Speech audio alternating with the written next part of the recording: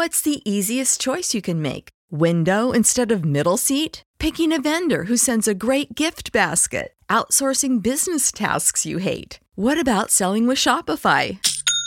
Whether you're selling a little or a lot, Shopify helps you do your thing, however you cha-ching. Shopify is the global commerce platform that helps you sell at every stage of your business. From the launch your online shop stage to the first real-life store stage, all the way to the did we just hit a million orders stage. Shopify's there to help you grow. Whether you're selling scented soap or offering outdoor outfits, Shopify helps you sell. Wherever and whatever you're selling, Shopify's got you covered. Sign up for a $1 per month trial period at shopify.com/try. Go to shopify.com/try now to grow your business, no matter what stage you're in. Shopify.com/try.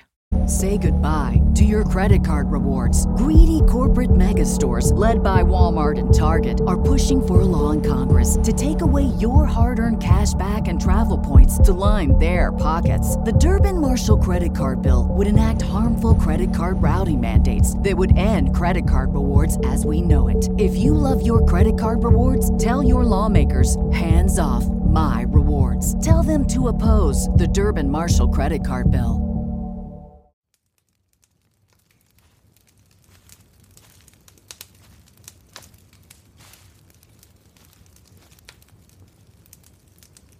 Welcome, listener. I'm glad you're here. Take a seat next to the fire. Welcome to Obscura, where we shine a light on the dark.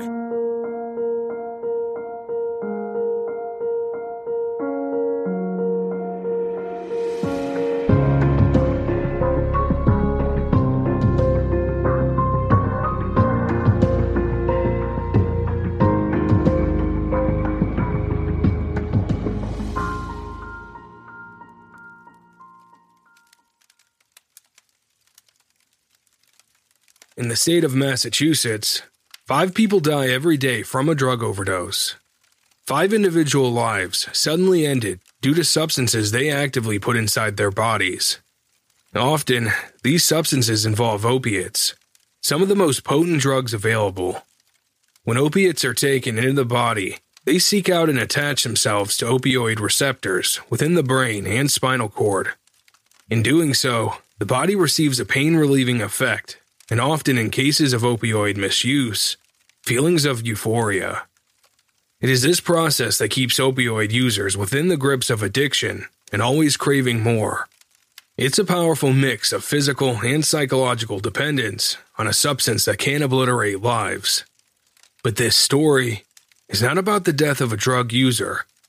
It's about the death of a dependent, a young child who relied entirely on the adults around her to provide care, love, and safety. She was a little girl who was desperately failed. Deep-seated drug addiction is an ongoing cycle that has impacts extending far beyond just the addict themselves.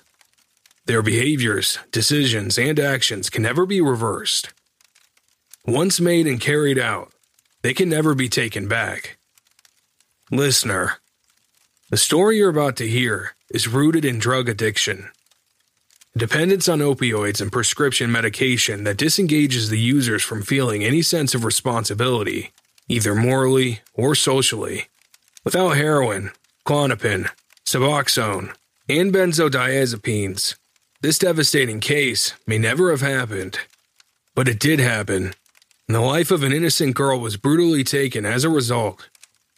In attempts to escape responsibility, the 2 adults at the center of this case entered into repetitive lies and a dark game of blame.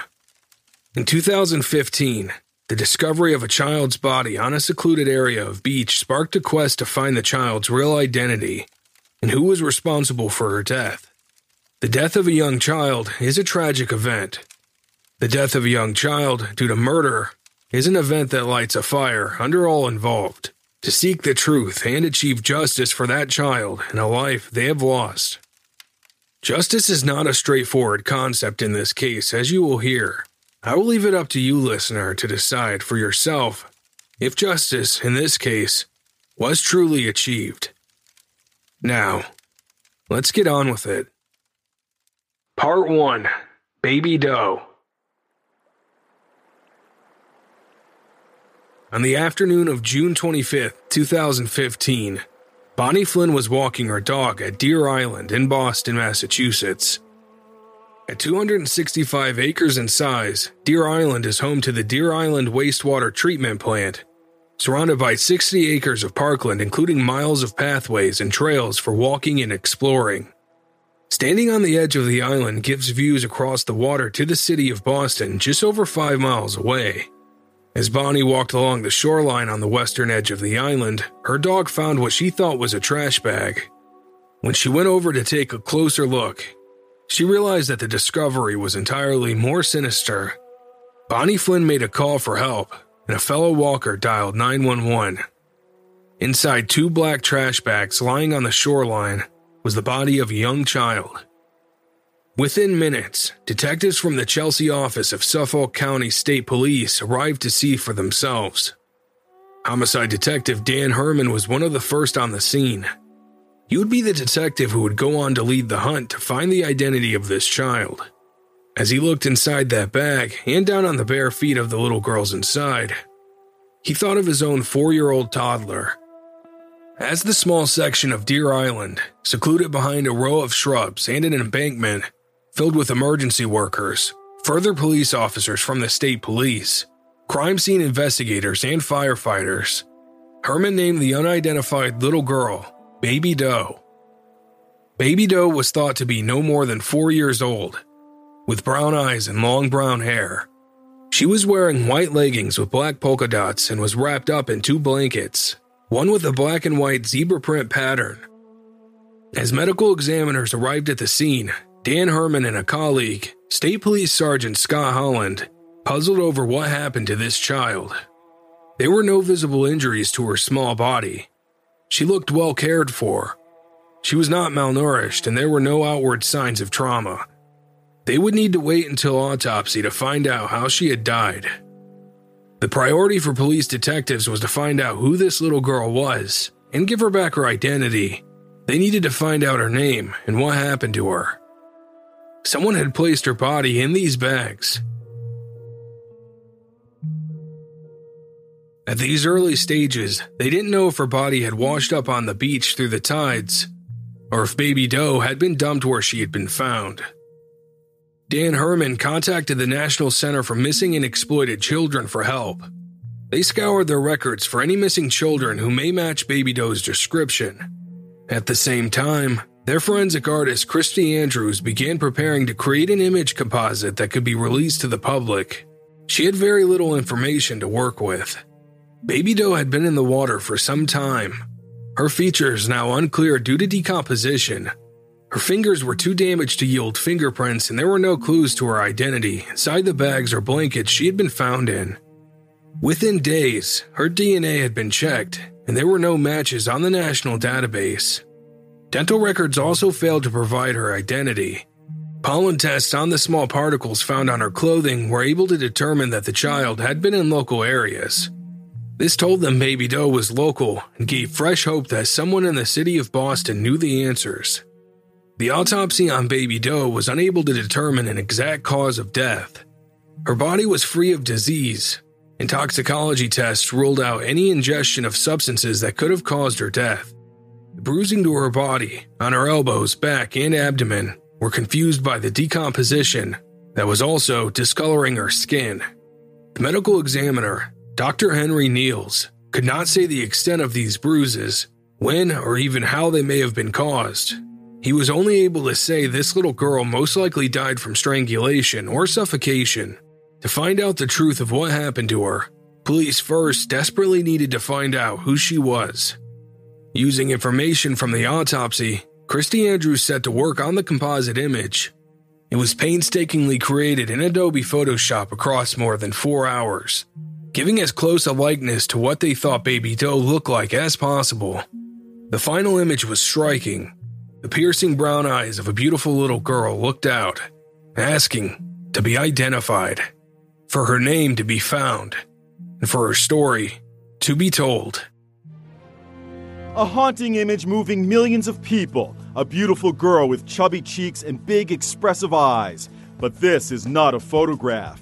It's a computer-generated image. She's known only as Baby Doe. The body of the 4-year-old was found in a garbage bag on a beach in Boston Harbor last month. It's very sad to look at these images. Forensic artist Christy Andrews of the Center for Missing and Exploited Children was given the heartbreaking autopsy photos and asked by law enforcement to recreate Baby Doe as she might have looked in life. She was too decomposed to use the photos that we received. She showed Inside Edition how she created the face that has now been viewed 50 million times online worldwide. I'll choose a face shape that I feel is similar to the deceased. She adds eyes matching the size and color of the dead child's. Then it's really just piece by piece, finding a nose. Each facial part is going to be individually manipulated. And Baby Doe's face gradually comes to life. She was found with a red hair tie, but it came back later from the ME that she had longer hair, almost as long as mine. Earrings were added after the medical examiner discovered Baby Doe's ears were pierced. Someone out there knows who she is and what happened to her. And thanks to the work of this artist, we now know what the little angel known as Baby Doe looks like. We don't know where their family is. We don't know what happened to the child. You know, they're a number. We don't want them to be a number. For 85 days, teams of investigators worked tirelessly. Thousands of flyers were printed with the composite image and the limited information they had and distributed around Boston and surrounding areas. Press appeals ran on a loop appealing to anyone with any information to come forward. For lead after lead, investigators hit a brick wall. They were beginning to wonder if Baby Doe would ever be identified. Finally, in mid-September, they would get that one piece of information they had been searching for. Baby Doe's real name. Rochelle Bond. 18 miles away from where Baby Doe's body had been found on Deer Island, 40-year-old Rochelle Bond was drifting from day to day in a haze of illicit drugs and heroin abuse. Despite her dysfunctional lifestyle, Rochelle cannot have failed to see the news items on Baby Doe, the flyers and posters that had been distributed everywhere with a beautiful toddler's face staring out appealing for help. Living with her boyfriend, 35-year-old Michael McCarthy, who was equally gripped by drug addiction, Rochelle Bond said nothing. Michael McCarthy also said nothing. You see, they knew who this child was. They knew her identity and her name. And they knew because they had dumped her body.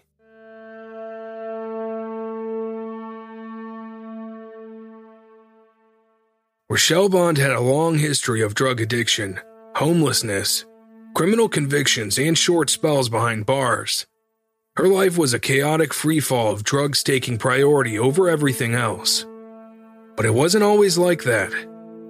In 2011, while homeless, Rochelle met Joseph Amoroso.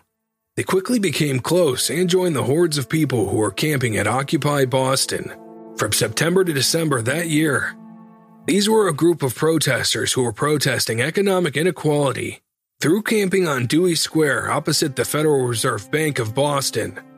It was in one of those tents that their daughter was conceived. When Rochelle discovered she was pregnant, Joseph realized he had to get clean and sort out his life. The pair found themselves a place at a local shelter, and Joseph checked himself into a drug program. Rochelle chose not to do the same, but while he was in treatment, she was arrested on outstanding warrants for prostitution and drug charges. She received a 1-month prison sentence for violating her probation. When Joseph left treatment, he kept in touch with Rochelle, but soon met someone else and left the area for Florida to start a new life. Rochelle returned to the shelter on her release from prison and prepared to bring up her baby on her own. This was not the first time Rochelle was to be a mother. She had 2 older children, 2 boys who between 2003 and 2006 had been taken by Child Protective Services due to her drug use and concerns over child neglect. She had lost all parental rights to those children and was determined this would not happen with her new baby. Rochelle gave birth on August 6, 2012 in Boston Medical Center, with Joseph listening to the birth of his daughter via speakerphone from Florida. They named their daughter Bella Nevaeh Amoroso Bond. Returning to the shelter for the first few months of Bella's life, Rochelle wanted to build a proper life for her and her daughter, but she didn't manage to resist her drug addiction and continued to use sporadically. Before Bella was 1 year old, Children and Family Services had received 2 reports of concern over Bella's welfare. Both had come from Joseph Amoroso. Talking to Rochelle on the phone, he could recognize when she was under the influence. He knew that lifestyle, and he was worried about his child. Those reports, according to DSS, were investigated, but it was deemed no action was required. Around Bella's first birthday, in August 2013, Rochelle was given an apartment by the housing department. A 2-bedroom home at 115 Maxwell Street in Dorchester. On the ground floor, the apartment provided a secure environment in a 3-story building, with a wooden porch around the front door, and red-painted wooden slats that gave way to gray on the upper floors. This apartment for Rochelle was an opportunity for change, a chance to lay down firm roots and get into a healthy routine for baby Bella, providing her with the stability, love, and nurture that a baby needs. The initial signs were good. Rochelle decorated the apartment, focusing on Bella's room. She painted it purple and filled it with Bella's favorite cartoon characters and toys. She brought Bella into the apartment with good intentions to live a better life. These were intentions, though, she couldn't stick to. Many of Rochelle's friends and acquaintances were still on the streets and still ravaged by drugs. She would invite them to the apartment and let them stay for a while. Her neighbor, Yesiomara Torres, who lived in the apartment next door with her own child, could hear through the thin walls of the apartments. Various people coming in and out, sometimes loud chatter, other times Bella crying. Bella's life was a revolving door of different adults, almost all drug addicted. Despite this instability, everyone who knew Bella said she was a happy, chatty, and friendly little girl. She was playful and bright, interacting with those around her, always looking for fun and laughter. She was a girly girl. She loved Hello Kitty, pink and purple, and by the time she was 2 years old in August 2014, her strong personality was already shining through. Earlier that year, Rochelle Bond was regularly attending a methadone clinic in the South Bay area of Boston. It was a clinic within the well-known methadone mile stretch of Boston, an area overcome by drug use and a hotspot for drug users, which overlaps with dozens of drug clinics, support services, and needle exchanges. In Boston, this is the area the drug addicted flock to, both to take drugs and to get off them. Rochelle was taking prescription Klonopin. This was to treat her anxiety. She was also taking Suboxone, a drug prescribed to treat opioid addiction in an attempt to control the cravings. She was known to sell both of these medications when she needed extra cash. One day, she met a man called Michael McCarthy outside her regular drug clinic. Scruffy, unkempt, homeless, and drug addicted, Michael asked Rochelle for drugs.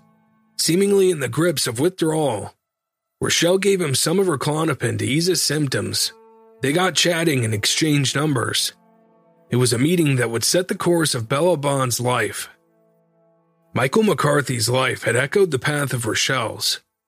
While he had a more stable home life, educated at a Catholic school, by his late teens he began taking drugs. Experimentation which developed into heroin addiction by his mid-20s. In 2011, Michael had a seizure and fell, causing significant injury to his left shoulder. He required surgery and insertion of a metal plate to correct the damage. His seizure condition was ongoing, and he eventually got a Pomeranian dog called Bailey, who was able to alert him as a seizure was coming on, helping him to prepare and prevent further injury. This dog went with him everywhere. Although still in contact with his family, Michael was unable to escape his addiction to drugs. Michael's father had a plumbing business, and Michael took qualifications to help his father. But it was ultimately his older brother who took over the business once his father retired. Months passed with no communication between Rochelle and Michael, until he texted her one day, out of the blue, Once again, he was looking for drugs, and again, Rochelle obliged. It was winter, snowing, and cold outside. Reasons Rochelle felt to give Michael her address and invite him over. In less than 2 hours, Michael was at her door, and really, he never left. Bella now had a new individual in her daily life, who was there when she woke up in the morning, and when she went to bed at night. One day at the beginning of June 2015, 2-year-old Bella Bond disappeared. No one knows the exact date this little girl vanished. This bright and happy little toddler was no longer at the apartment at 115 Maxwell Street.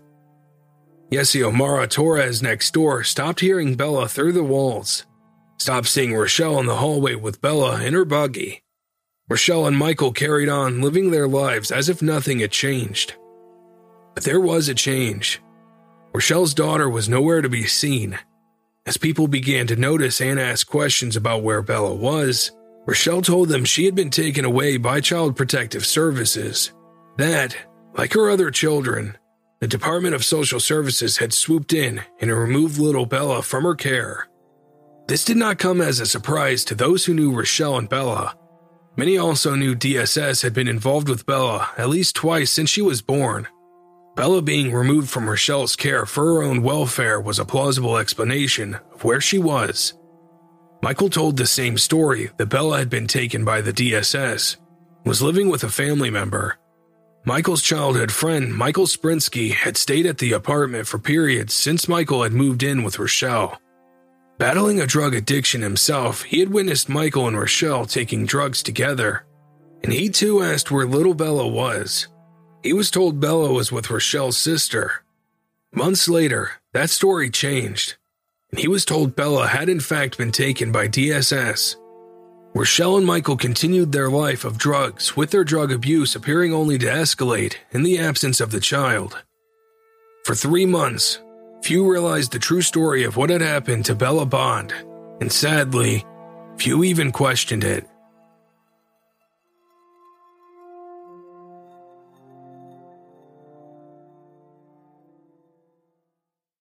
Part 2. September Truths. On September 9, 2015, Joseph Amoroso, Bella's real father, unexpectedly arrived at Rochelle's apartment. He had kept in touch with Rochelle, receiving pictures of Bella as she grew and talking to his daughter on the phone. But since Christmas, the contact with Rochelle had stopped. She had stopped sending him pictures and didn't answer when he called. Joseph had yet to meet his daughter in person, and he had decided now was the time he wanted to build a full relationship with his little girl. He had been clean from drugs for 3.5 years, but he knew the lifestyle Rochelle was still in and what Bella was being exposed to. Joseph didn't have Rochelle's address. He arrived in Boston and spoke with old friends in homeless areas he knew still existed. People who knew him knew Rochelle and Bella. Eventually, he found out Rochelle was living in an apartment on 115 Maxwell Street. On the night he arrived, Rochelle was shocked. She refused to let him into the apartment. Rochelle looked under the influence. Her words were slurred, and she didn't look healthy. Bella was staying with her godparents on Cape Cod, she told him, a peninsula about 60 miles away from Boston City, and she wouldn't be back for at least a month. Joseph was immediately suspicious. Bella didn't have godparents. He pressed Rochelle for more information. What was their address? How could he contact them? Rochelle was unable to give him answers. Unconvinced by her story, Joseph persisted, maintained he wanted to see his daughter, that he wasn't going away. A week later, on September 16th, Michael was due to have surgery on an abscess he had on his wrist, and that morning started the hunt for a hospital to carry out the surgery. Michael, Rochelle, and Michael's childhood friend Michael Sprinsky traveled to the Boston Medical Center together that day. While McCarthy stayed at the hospital, Rochelle and Sprinsky went to run some errands. But Michael Sprinsky found himself in a conversation with Rochelle he could have never predicted, and it would be a conversation that would change his life. Rochelle told a horrified Sprinsky that Bella was not safely in the custody of the DSS. She told him Bella was dead, It was Michael McCarthy who had killed her. Sprinsky sent text messages to his lifelong friend. "Tell me it isn't true," he asked. The response he got was not to listen to Rochelle, that she was crazy. Sprinsky couldn't shake the feeling of dread he had over him. He spoke to his sister, told her what Rochelle had said to him. Laura Sprinsky immediately thought of the Baby Doe posters she had seen. She told her brother to look up Baby Doe online. "Look at that forensic image and see if it could be Bella." Michael Sprinsky will never forget that moment. He saw the image. The same moment the realization hit him with full force that Bella Bond had been murdered, and it was her little body that had lay unidentified for the past 3 months. Laura Sprinsky contacted police and told them what her brother had told her. Her brother went to Rothbury District Court, where he knew a probation officer, needing to tell someone in authority what he had been told. Massachusetts State Police sent homicide officers to interview Michael Sprinsky. It was then that the connection was finally made. Baby Doe was 2-year-old Bella Bond.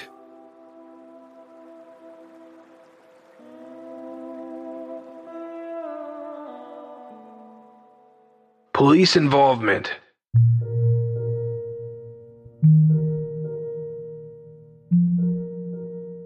The Massachusetts State Police now had the key information they had spent months searching for. The true identity of Baby Doe and their first solid leads on who had harmed her. Now they just had to track down Rochelle Bond. On the evening of September 16th, after Rochelle had made her confession to Michael Sprinsky, Joseph once again arrived at her apartment, asking to see his daughter. His sobriety had been broken, and he had been drinking in the hours before. Rochelle wouldn't let him in, but said she would talk with him. He gave her his mobile number. The following day, Rochelle did call him, wanting to talk. She was at the Boston Medical Center with Michael McCarthy, and Joseph went to meet her. She was sober, he thought, but seemed frantic. They went to Massachusetts Avenue, along the Methadone Mile, an area they both knew well. They sat and talked about Michael McCarthy and how she was unhappy with him, about Bella, who Rochelle told him was safe and being looked after. That night, they went to South Boston, on a grassy area, under a tree next to the Fort Point Channel. They continued to talk. They slept that night on the grassy bank, within direct eye line of the spot across the Black Falcon cruise terminal, that unbeknown to Joseph was where his daughter's body had been dumped in the water 3 months earlier. Early the next morning, on September 17th, Rochelle told Joseph she had a therapist appointment, but wanted to first return to her apartment to shower. While she was there, she saw through her window the police entering into her apartment building. She knew they were coming for her. Instead of opening her door to the police, Rochelle chose to run and climbed out a window in the back of the apartment onto the back porch to escape the police. She returned to Joseph, who was waiting at the Ashmont subway station. It was then that finally, Rochelle told him his daughter was no longer alive.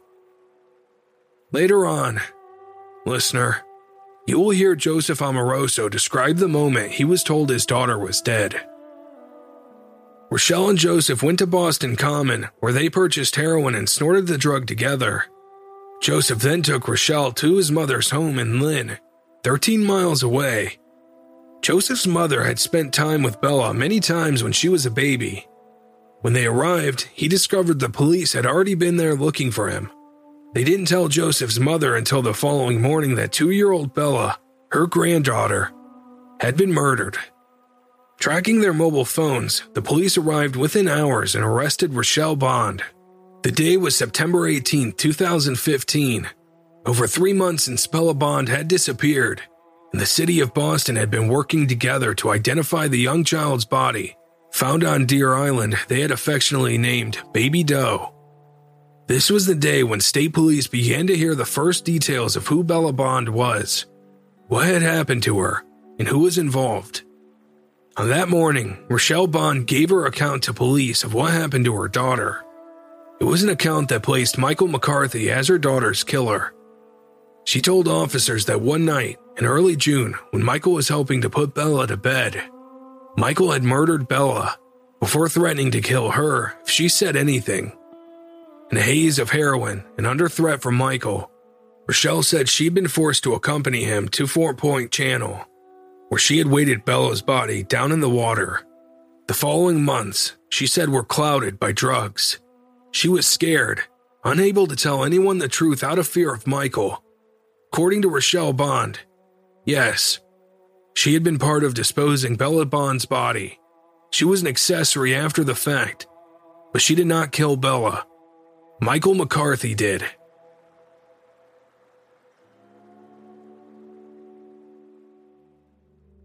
After taking Rochelle's statement, state troopers went to the Beth Israel Hospital, where Michael McCarthy was finally being accepted for surgery and was awaiting his operation. He was interviewed inside the hospital as the main suspect in the murder of Bella Bond. All right, so back to Maxwell. You said would people come and go and stay? Is it a one-bedroom apartment, two-bedroom apartment, or what? A two-bedroom apartment. So what was the first? The first bedroom was what, your bedroom? No, the first bedroom, like, I basically stayed on the couch. Yeah. Like a lot. Yeah. And so would she. She would like stay on the couch. Almost no one would stay in the first bedroom, and then the back bedroom was her daughter's. Oh, okay. But her daughter got taken by DSS. It's like her fourth kid that's been taken by DSS. Really? Yeah. How many kids does she have? She had 4 kids? From what she tells me. Really? Yeah. What? I haven't known her that long. Trooper Joel Baducci from Suffolk County Detective Unit led the interview with Michael. Initially, Baducci didn't tell him that they knew Bella was dead and that Rochelle had been talking to them. They wanted to know what he would say. So did you just, so it was sometime after Easter? Yeah, it was definitely after Easter. Did she have to go to court or anything, or did you just come home and the baby and the baby Bella was gone? See, I'm not sure. I don't have babies. Yeah. I'm not sure how it works. Yeah. But Rochelle's had, from what I understand, of all of her kids taken from DSS, and she told me that the guy said to her, we can either like do this the nice way or the hard way. Like, I can either take the baby now, or I can show up with a bunch of cops and Rochelle told you that? She said that, yeah, that's what the guy said to her, yeah. Did Rochelle does she ever try to go see Bella anymore, or no? No, which I kind of, I don't want to say I thought it was strange, but it was just kind of like, you know, whenever I'd bring it up, she wouldn't want to talk about it. She would just not want to talk about it at all. What, you asked, what do you mean bring it up how? If I would say, like, you know, are you working on getting Bella back at all? Yeah. And she would just kind of be like, listen, I've been through this before plenty of times. Yeah. Once they take your kids, you don't get them back. You don't get them back. Really? And, you know, I hate arguing, especially with females, so I would just kind of let it go. Yeah. You know, I could tell she was already pretty wound up. And you don't know where Rochelle is now? I would guess at her house. Michael McCarthy told the officers he returned to the apartment one day after Easter and Bella was gone. Rochelle told him that she'd been taken by DSS. He had believed her. Trooper Balducci then moved on to confronting Michael with the information they had from Rochelle and with the fact that Bella was dead. You're doing great. I'm telling you right now, you're doing great. You know, the whole interview was going great until I sort of confront you with some things that I don't believe aren't truth. You know? So, again, something happened to the little girl, okay? And even things that you said about the apartment, those aren't true. We've already been to the apartment. What things about the apartment aren't true? Listen, I'm trying to tell you little bits of information that I know to show you that I'm not in here jerking you around. I'm here to get your side of the story of what happened to Bella. And now's your chance to tell us. And I told you everything I know the best of my recollection. If that apartment is different, maybe you guys were in the wrong apartment. Because what I said again is you go through the front door, the living room's to the left, then the front bedroom's behind that, then you walk and the kitchen's out there, Yeah, and then no, the I'm not bathrooms worried after about that. and the Mike. bedrooms. Mike, I'm worried about where Bella is. Yeah, now I am too, Yeah. because I've been told Mike, she's been in DSS. Mike, do you understand what he's saying, though, when he says Rochelle's talking and giving more information than you are? Do you understand what that means? Yeah, I've seen enough TV to have an idea what that Mike, means. this isn't TV. I know it's not TV, but I'm just saying to understand what that means. You But I understand can't. what he means when she says that she's talking and she's giving a totally different story than what you're giving. And we're giving you a chance to give your side of your version of the story. I'm giving my truthful side of the story. Why would Rochelle, answer me this, and I'm asking you this other question, why would Rochelle tell us that you hurt her baby? Maybe to cover her own ass if she was. There's nothing else I can think of. Why would Rochelle let me hurt her baby? I'm asking you. We're asking you that question. We weren't there. Doesn't make any sense. It doesn't make any sense to us why she would just pull your name out of a hat and say, Michael McCarthy hurt my baby. Maybe because I was the only one around. Yeah. No one else was really around. She doesn't have too many friends. I mean, if something went wrong, or something while you were watching the baby, or she was watching the baby, or if something went sideways and things happened, and it was an accident, or what happened, or it was just a spanking or something. What was it? I'm not trying to put words in your mouth, Mike. I'm just trying to figure out. I can't comprehend how a child like that could get hurt, killed, right? Killed? You don't know she's dead? No. You don't know Bella's dead? No. Really? No. Huh. She's not? Not to my knowledge. Are you sure? Positive. You didn't drive over to East Boston? No. Southie? No. Boston Harbor? No. No? No. Mike, we've been handling this investigation for months. It's been all over the news. We're here right now talking to you. This is not some sort of, we're homicide detectives. Okay, we've been doing this for a long time. Okay. Okay? This is the real deal. This is your chance to get out from under this. Okay, we know what went wrong. We know what happened to Bella. I don't think you do know what happened to Bella. She's sitting there basically saying I did something, so you don't know what happened to her. Then you tell me what happened to her. I have no idea. Okay. A detective came and knocked on the door, and I said, "Is it Renee?" And he just gave me that solemn look. It was the worst day ever. The Proof podcast is back with a new case and a new season. 23 years ago, 18-year-old Renee Ramos went missing. Her body was later found in an empty Home Depot building on the edge of town. I don't think that they arrested the right people. It's about time somebody's trying to do something. She had a black eye about 2 weeks before she was murdered. They are involved. They definitely had her body and her backpack. You know people are going to judge you, right? Of course. They're judging me now. They've been judging me damn near my whole life. You can listen now to Season 2 of Proof, wherever you get your podcasts, and follow along with us as we reinvestigate the murder at the warehouse.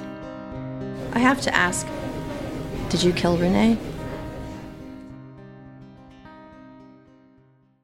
American Criminal is a new true crime podcast from the studio behind American Scandal and American History Tellers. Every week, you'll fall deeper into the riveting stories of the country's most clever, craven, and cruel criminals. Fraud, theft, murder, and worse. Whatever the case, whoever the criminal, you don't know the whole story until now.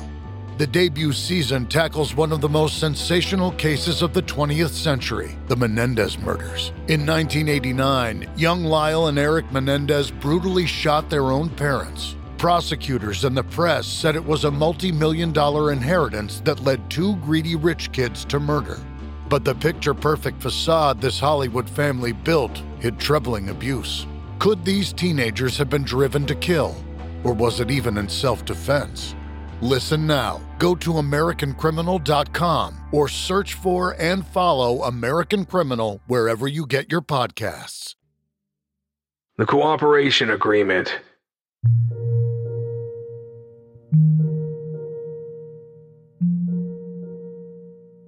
Michael McCarthy was maintaining he knew nothing of what happened to Bella.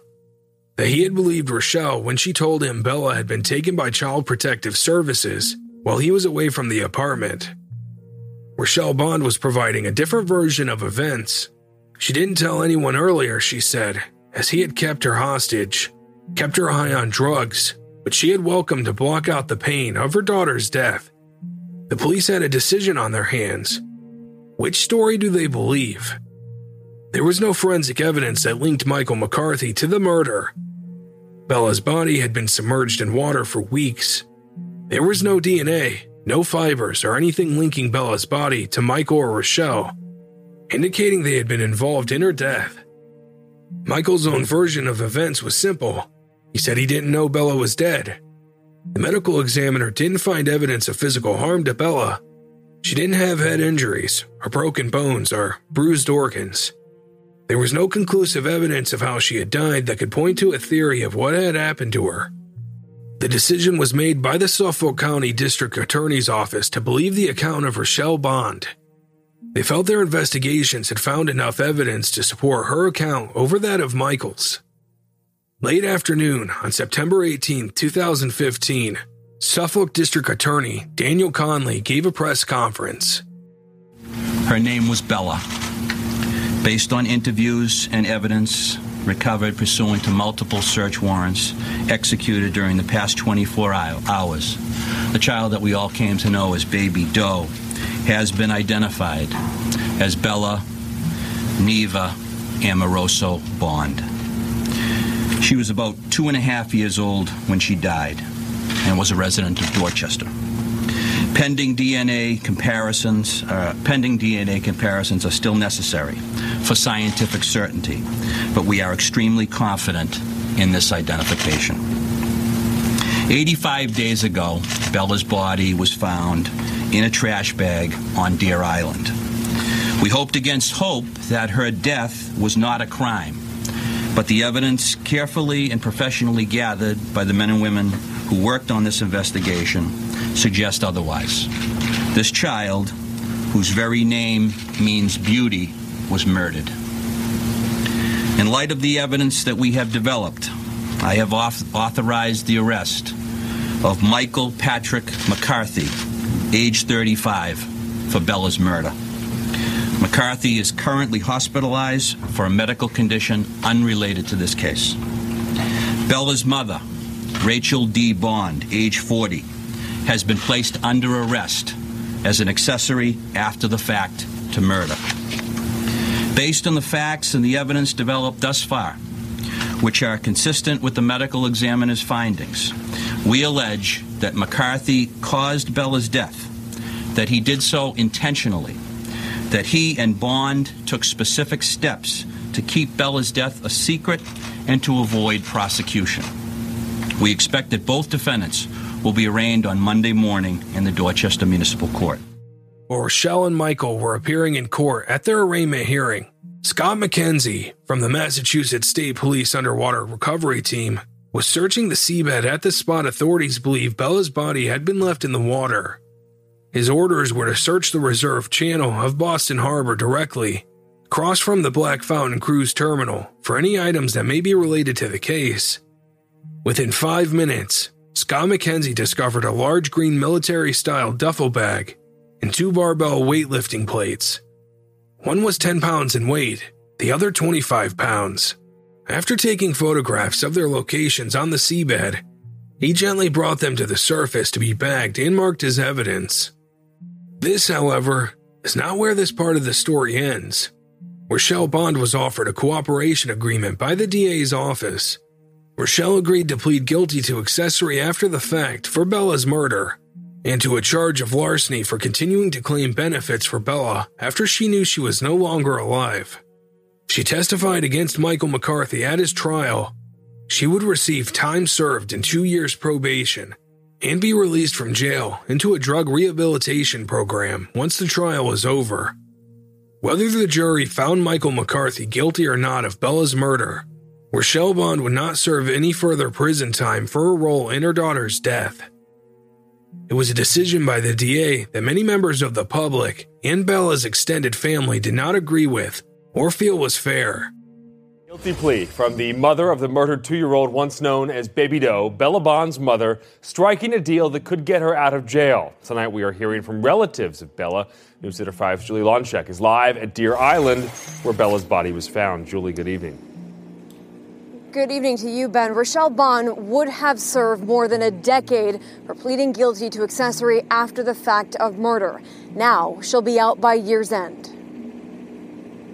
It's not fair. It's not right at all. Patricia Quinn had looked forward to Rochelle Bond's trial when she believed she would finally see justice for her 2-year-old granddaughter, Bella. She's getting away with this? She saw the whole incident, and she didn't defend her own baby? How do you plead? On Friday, the child's 41-year-old mother changed her plea to guilty in exchange for what the Commonwealth calls essential testimony against her former boyfriend and alleged killer, Michael McCarthy. She should be doing life. I was just able to see her for 9 months, and she took her away from me. How dare her, you know? Part 3. The Trial. At just shy of 3 years old, Bella Bond was a true innocent.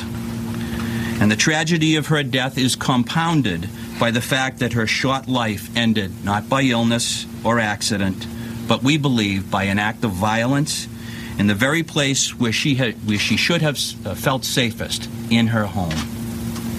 Sadly, this is the case for too many victims of child abuse whose tiny voices are silenced. But we will speak for her and on behalf of her and seek justice for the crime that took her life. On May 30th, 2017, 2 years after Bella Bond was killed, the murder trial of Michael McCarthy began at Suffolk County Superior Court in Boston. For the first time, the two sides of the case were to be laid out in full, with the public words of his boss assuring a voice for Bella still echoing in his mind. Assistant District Attorney David Deacon, the chief of the Family Protection and Sexual Assault Unit, opened the prosecution case against Michael McCarthy. Despite the questions and the outrage by some at the decision to give Rochelle a plea deal, the state prosecutors remained adamant. Without Rochelle's evidence, there would be no trial and no justice at all.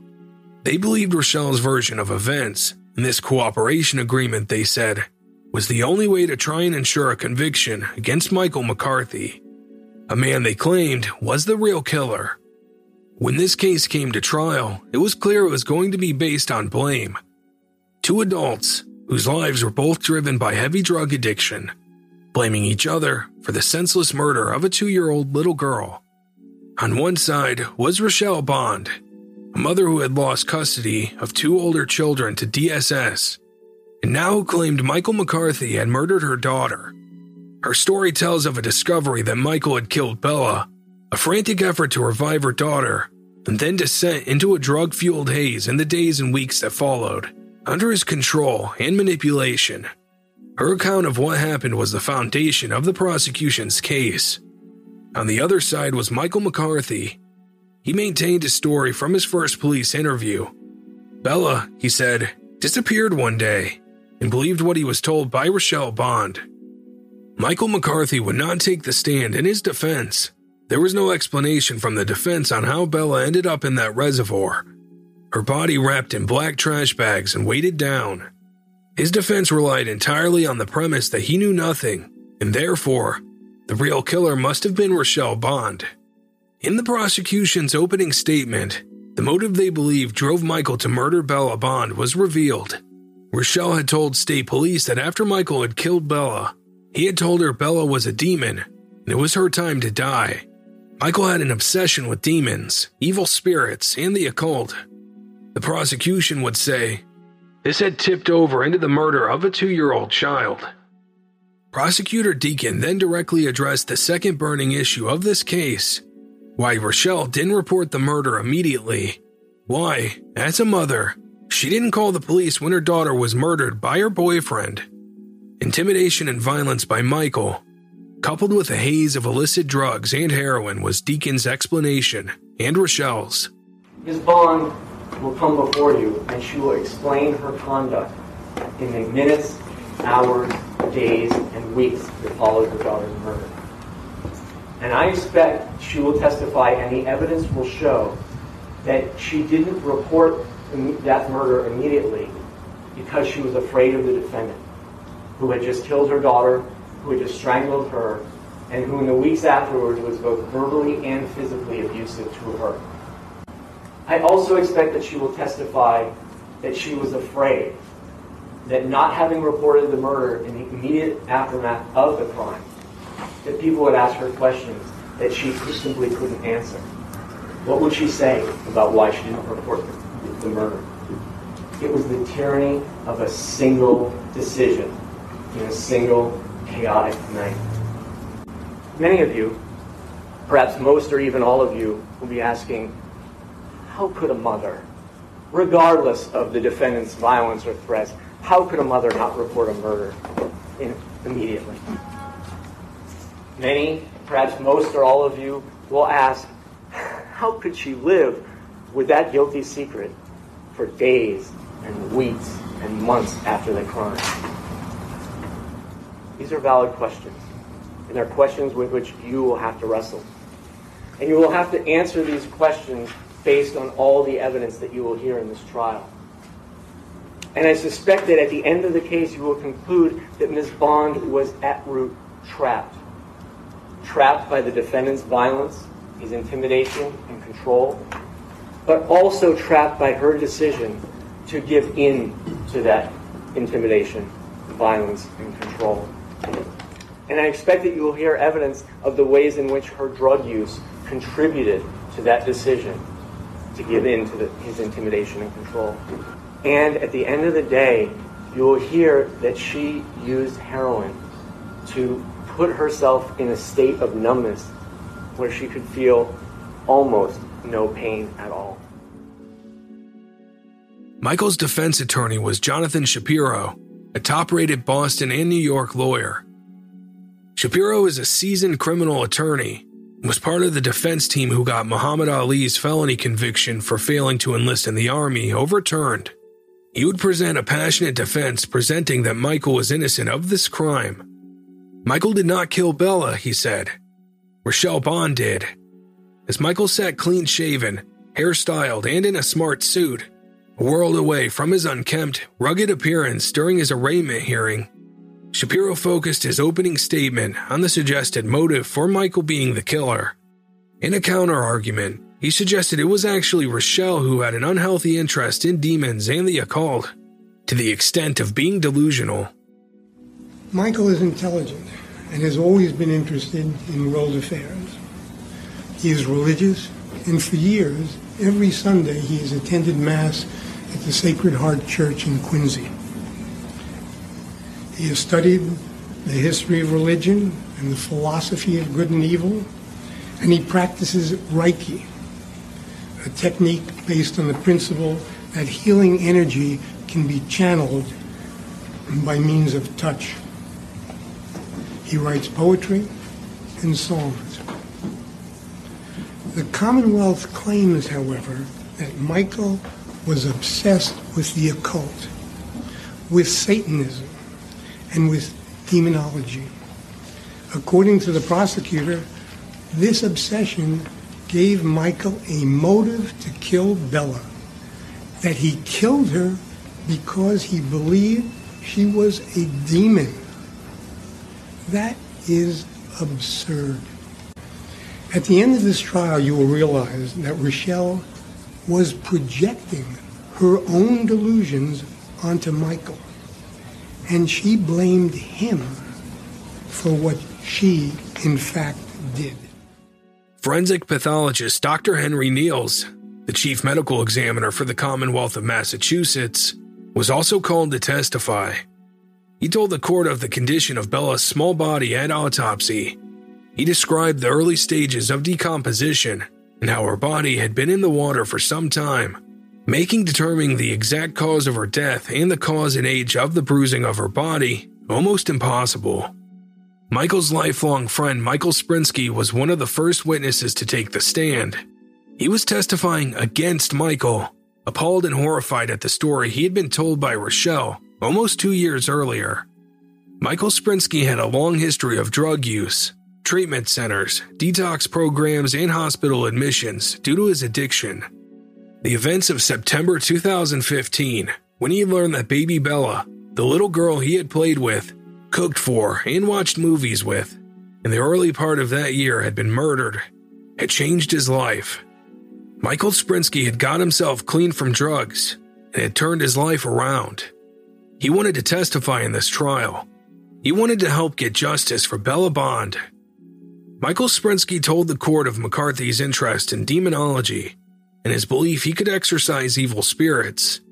He spoke of dark modes that McCarthy would get into, talking for hours about the occult.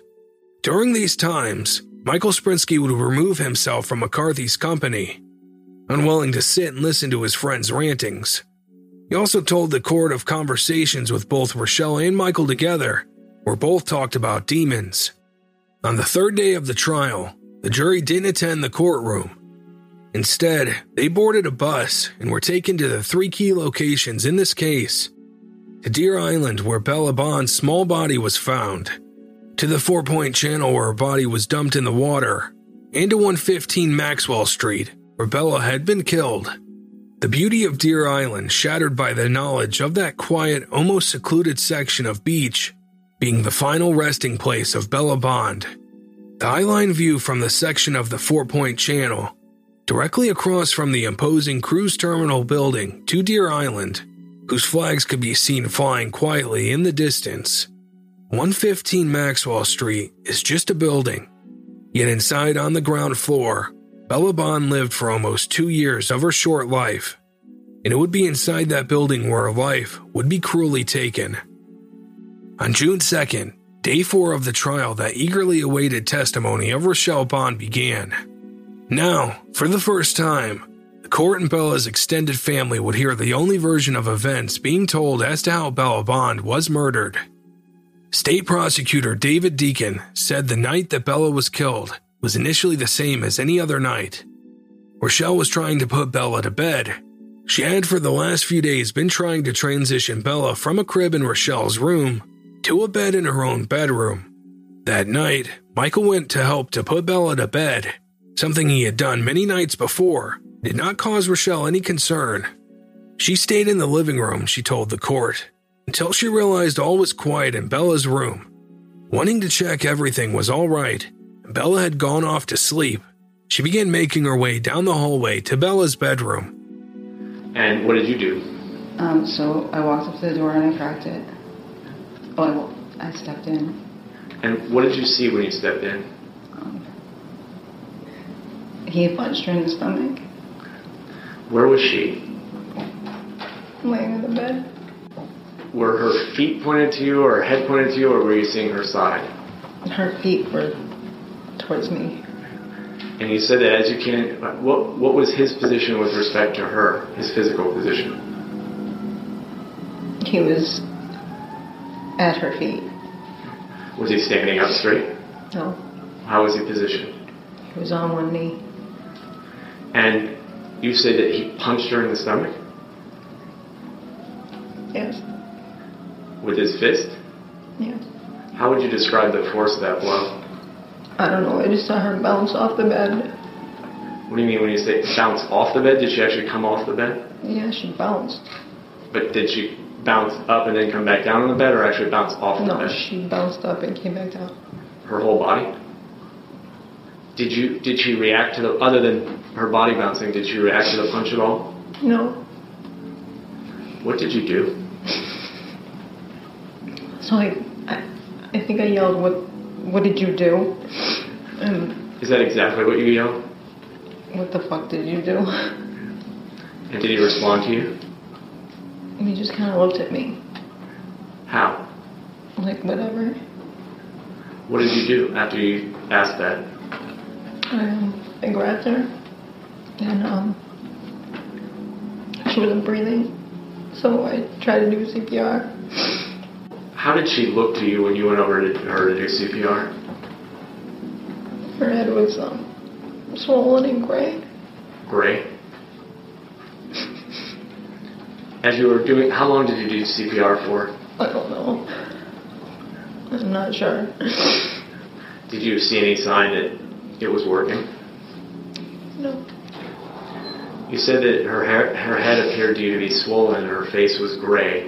Did you see any injury to her that you could see? No. Was there any blood? No. None? No. What was the defendant doing while you were doing CPR? I wasn't looking at him. When you stopped doing CPR, what did you do? So I picked her up to get out of there and grabbed by the throat and he told me he'd kill me. Where were you when he grabbed you by the throat? I was on the bed. I was standing up. Going to stand up. And what happened to Bella when he did that, Bella? Hell out of my arms. And what did he say to you? You said he grabbed your throat. Was that with one hand or two hands? Both. What did he say to you? He said he'd kill me. That's it, I'll kill you? Yes. Did you say anything to him? I couldn't after that. Let me ask you something. When you first saw her, and you saw her head appeared to be swollen and she was gray, did you cry out? I yelled, "What the fuck did you do?" But after that, did you scream, "Help me, somebody call an ambulance, help me"? No, Why not? I just tried CPR. I was hoping it would work and then I'd get her out. When he put his hands on your neck and said he'd kill you, what's the next thing that happened? I blacked out. Do you know how long you were blacked out for? I don't. Rochelle Bond said when she came around, she was on the couch in the living room of the apartment. She doesn't know how much time had passed since Bella had been killed. She said Michael gave her a shot of heroin in her neck, something she welcomed, so she couldn't think. How much time had passed since Bella was killed? I don't know.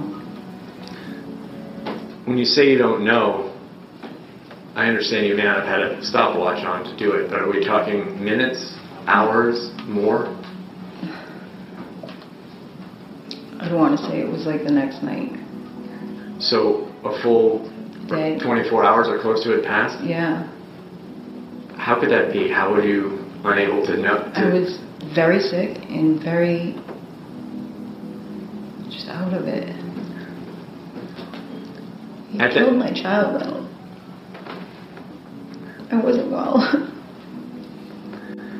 At that point when he threw the shoes down, had you and he had any discussion of what happened in the bedroom other than him saying he would kill you? Had you exchanged any words? When I said, I said, "What the fuck did you do?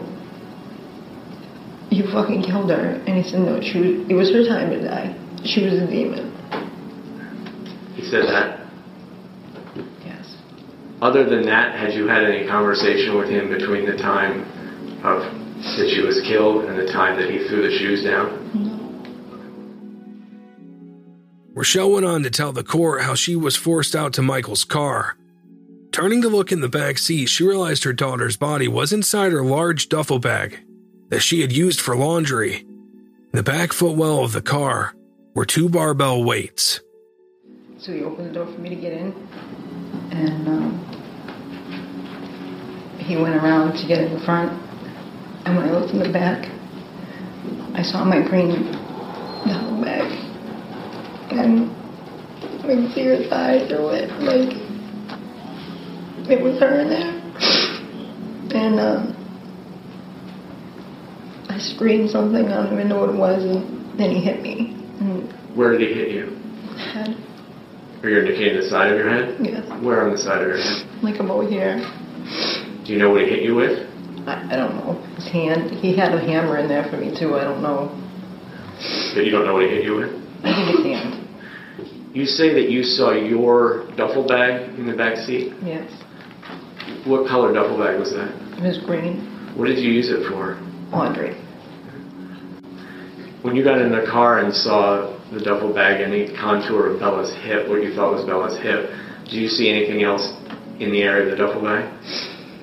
On the back seat floor behind the seat was weights. Had you ever seen those weights before? No. What did they look like? They look like old free weights. After he hit you, did you lose consciousness or not? Yes, Completely or partially? No, I did. And when you came to consciousness, where were you? I didn't know where we were exactly. Parked somewhere, and it was like a building. And I remember like floodlights. When you came to consciousness, where was the defendant? He was not in the car. Did you know where he was? Not at that time, no. Was the bag still in the back seat? No. No. When Jonathan Shapiro stood to cross-examine Rochelle, the courtroom leaned forward to ensure they didn't miss a word. Shapiro made sure Rochelle knew that she could still be charged with perjury should the jury not believe her story. A story that he claimed she made up. Shapiro was keen to question Rochelle on the gaps and inconsistencies in her statements about what happened. The evidence she had given on the stand, before the court had broken for the weekend, compared to her initial statements to the police when she was arrested on September 18th, according to Shapiro, just didn't match. It's kind of hard to get your story straight when you're making it up, isn't it? I'm not making it up.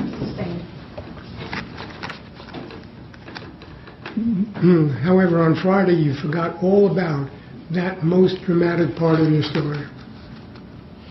What part?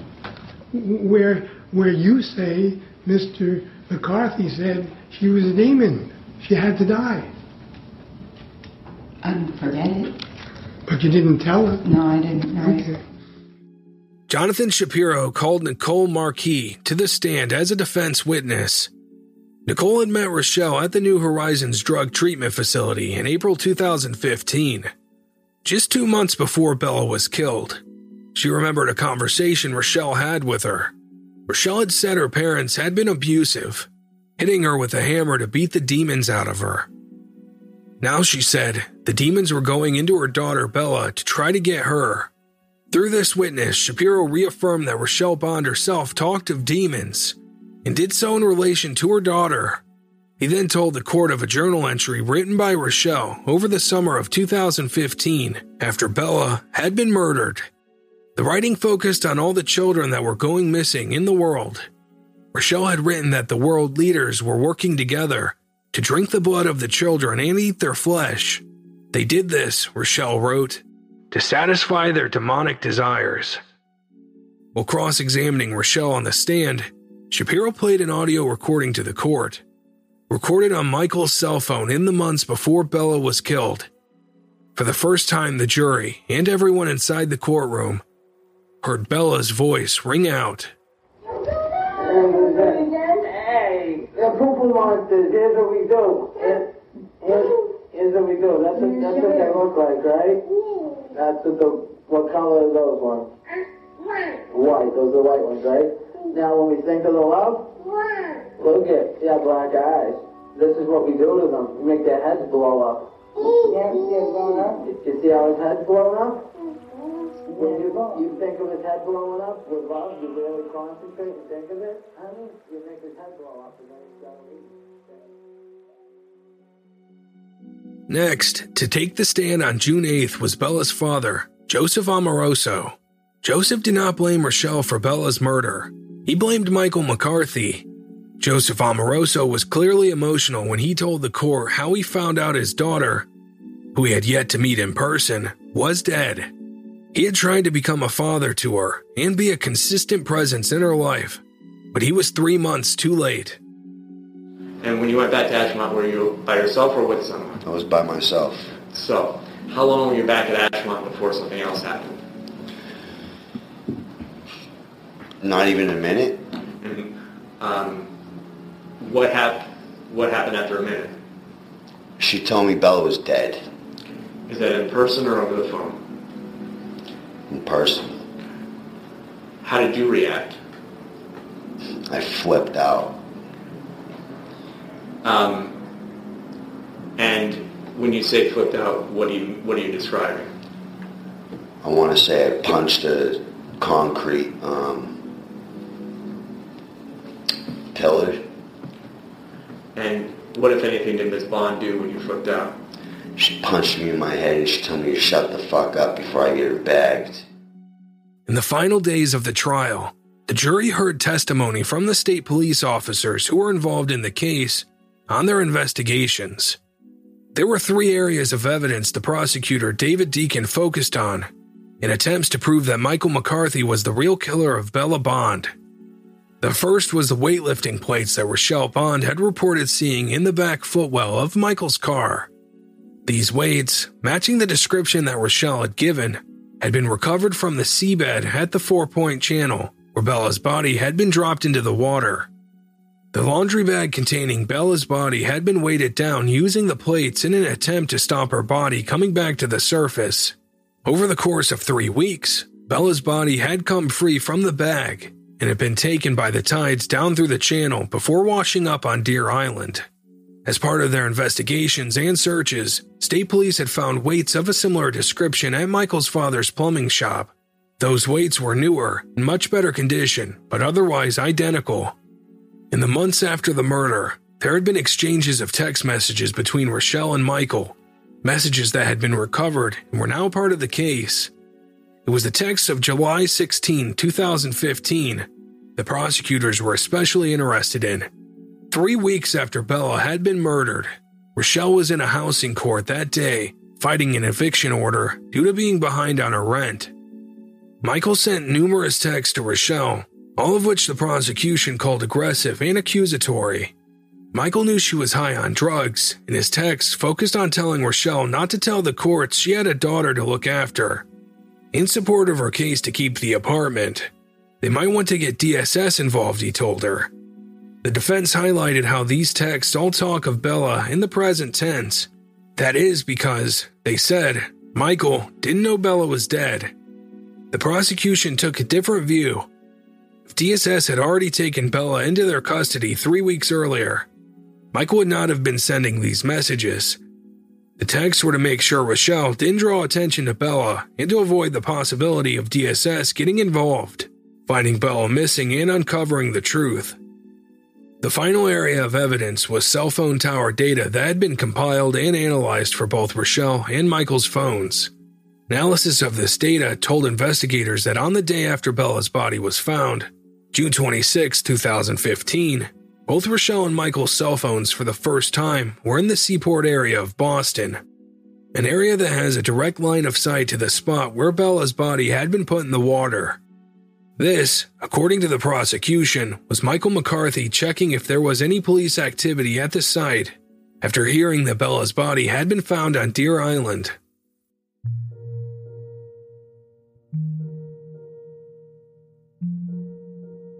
The trial had been running for 14 days when it reached the closing arguments for both the prosecution and the defense.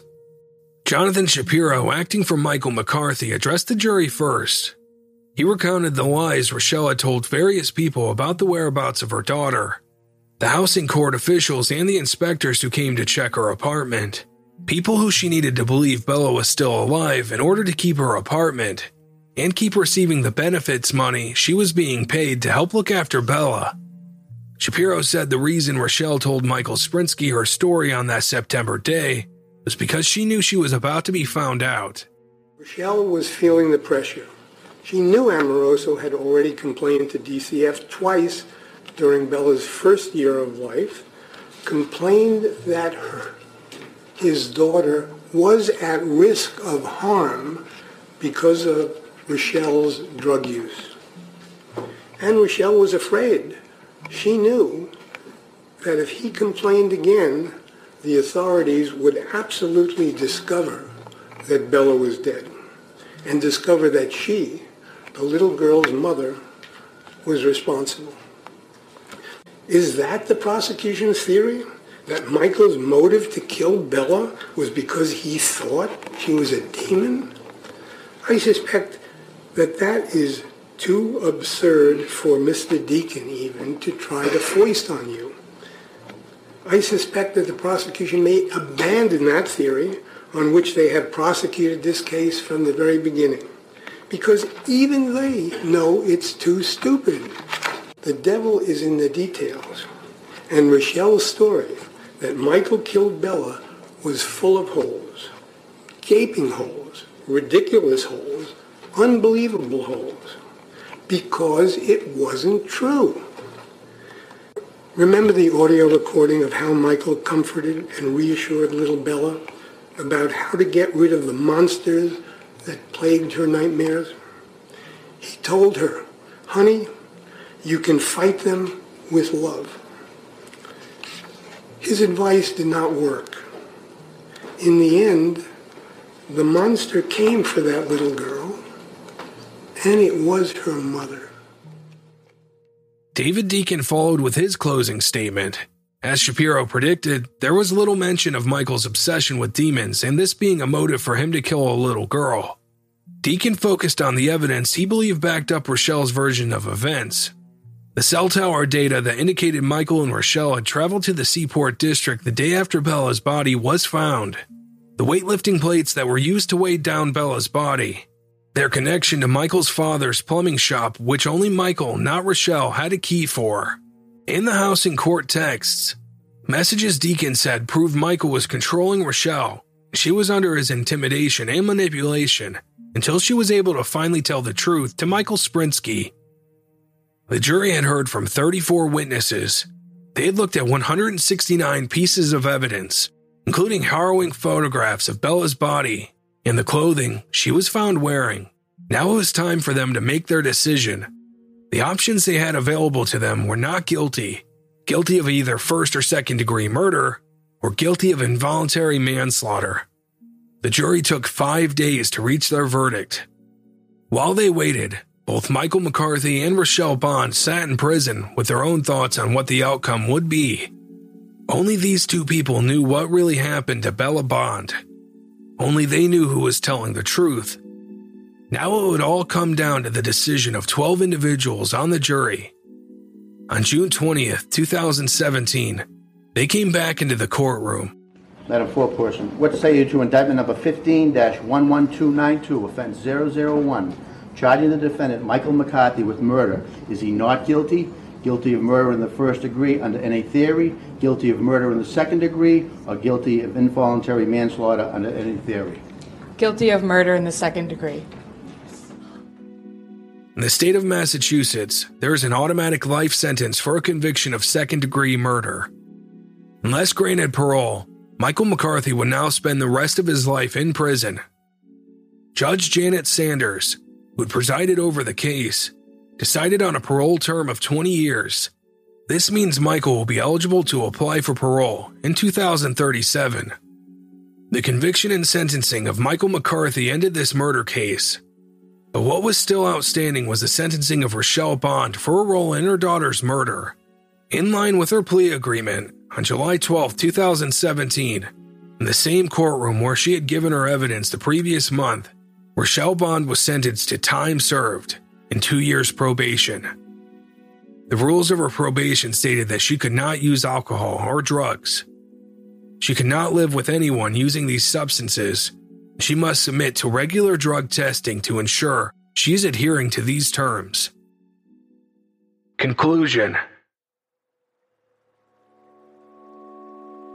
Before the parole term was decided during Michael McCarthy's sentencing hearing, Joseph Omaroso took the stand once again, but this time it was to deliver a powerful and heartfelt impact statement on the murder of his 2-year-old daughter. My name is Joseph Amoroso, and I am the father of Bella Bond. Bella is the name I chose because it means beautiful, and that she was. It was August 6, 2012 at approximately 9 p.m. when my wife, Courtney, and I listened to Rochelle give birth to Bella over speakerphone.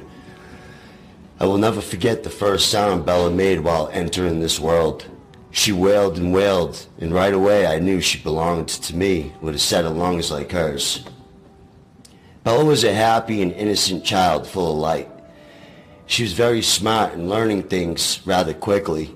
She loved Hello Kitty, and she also knew how to make a pizza. Bella was a gift from God whose life was cut short at such a young age. But Bella was, still is, and always will be in my heart and soul. I believe that my daughter Bella would have excelled in college and grown up to be a very beautiful and successful woman that loved life. I can imagine her being a very loving, well-mannered, and put-together mother that loved children. I was robbed of my chance to be a father to Bella. No verdict changes that, and no justice on earth fixes that grief. The impact of this senseless act of violence has taken quite a toll, not only for me, but also my family. My father is in Florida, but asked that I share the following statement with the court. Our family is grateful that the jury's verdict has brought justice for Bella.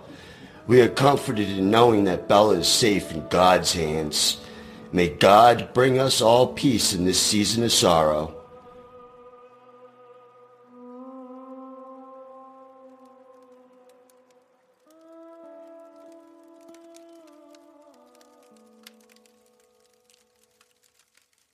This case is about drug addiction, lies, and hidden truths. It's about two dysfunctional adults who failed to love and protect an innocent girl. It is also a story about risk and the decisions and actions by the official bodies we have in place to protect children. There were opportunities in Bella's short life for the intervention which could have saved her life. Bella Bond should have lived a happy and secure life, full of hopes and dreams. Instead, drug addiction, distorted thinking, and inaction ended her life at just 2 years old.